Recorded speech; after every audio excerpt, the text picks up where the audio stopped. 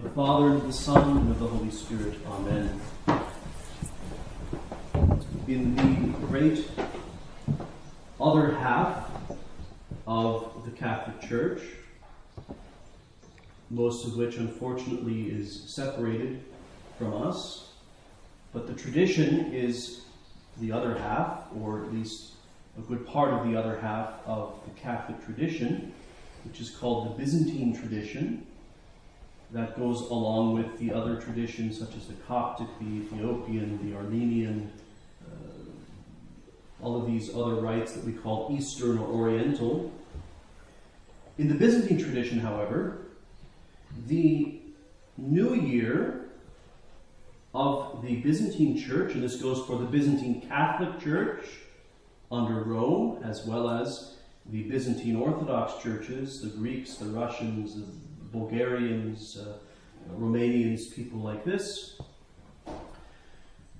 The new year, the church new year, is the 1st of September.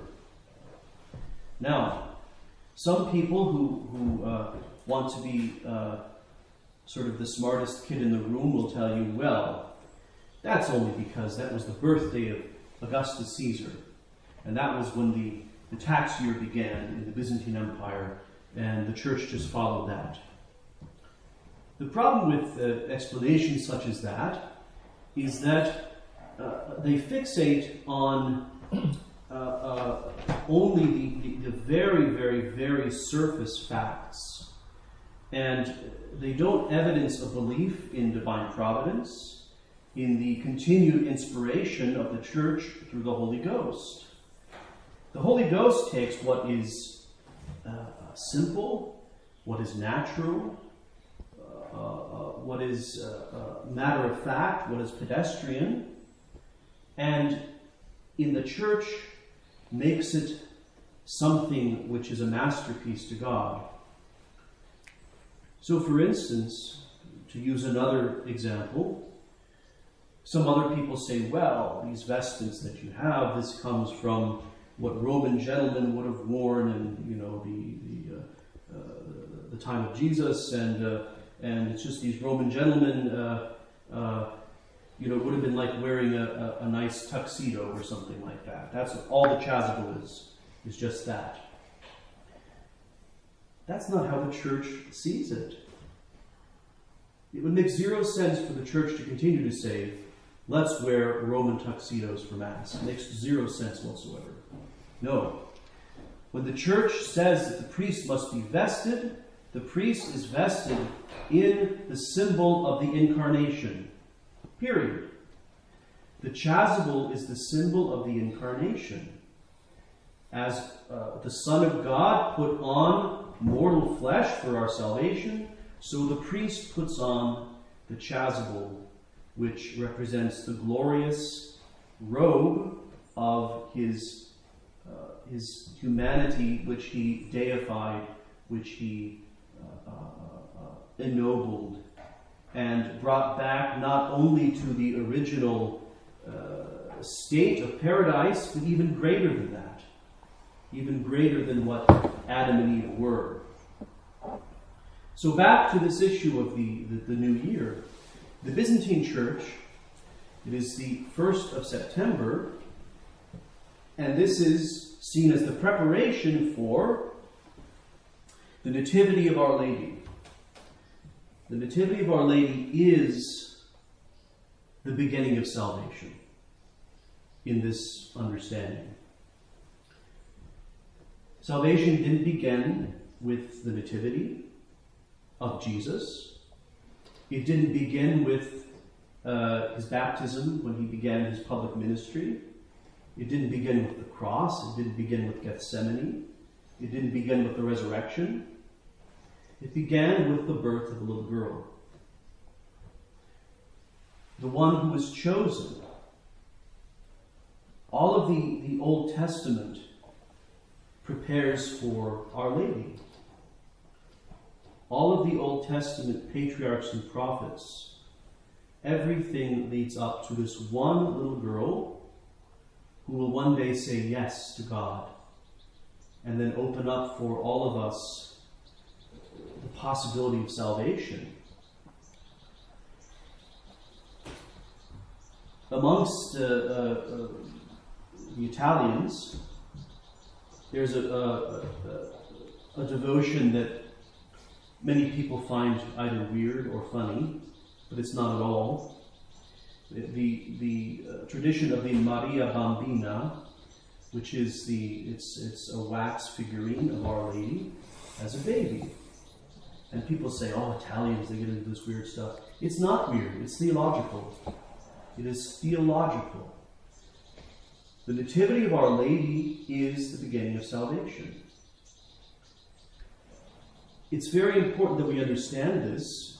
And when we understand that Our Lady is the one through whom the Redeemer came, through her fiat, through her yes, then all of this controversy over the mediatrix of all graces, it dissipates, because she is the mediatrix of all graces. If all graces come through our Lord Jesus Christ, our Lord Jesus Christ came through Mary.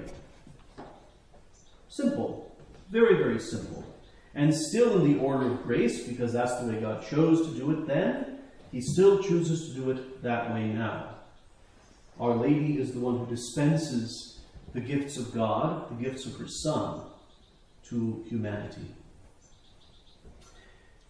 So, for this feast day, let us remember that the beginning of our salvation is through something, someone very simple, very foolish.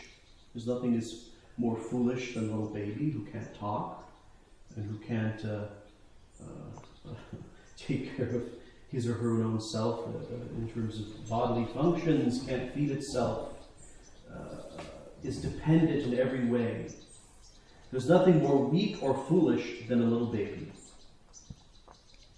But God is the one who works through that. It wasn't Alexander the Great. It wasn't Julius Caesar. It wasn't Augustus Caesar. It wasn't Genghis Khan. It wasn't all these great men who changed the world and saved mankind. They're all dead. But it was the little girl, the little baby girl that was born today, who would one day change the world through her fiat, which brought forth the Savior of mankind. So do not let this day pass without thanking Our Lady and praising Our Lady for being the gate of paradise. She is the gate of paradise, the gate of heaven, the Porta Coeli. It is through her that we have come to know our Lord Jesus Christ, that we have come to be born again in the waters of baptism, and it is her flesh, is it not, that we receive in Holy Communion. The flesh of her Son, but all of the genetic material came from Mary, did it not? It's Mary's flesh and blood ultimately. Now don't go too far with that. But, genetically speaking, it is from Mary that we receive ultimately Holy Communion. All of this was made possible by the birth of a little girl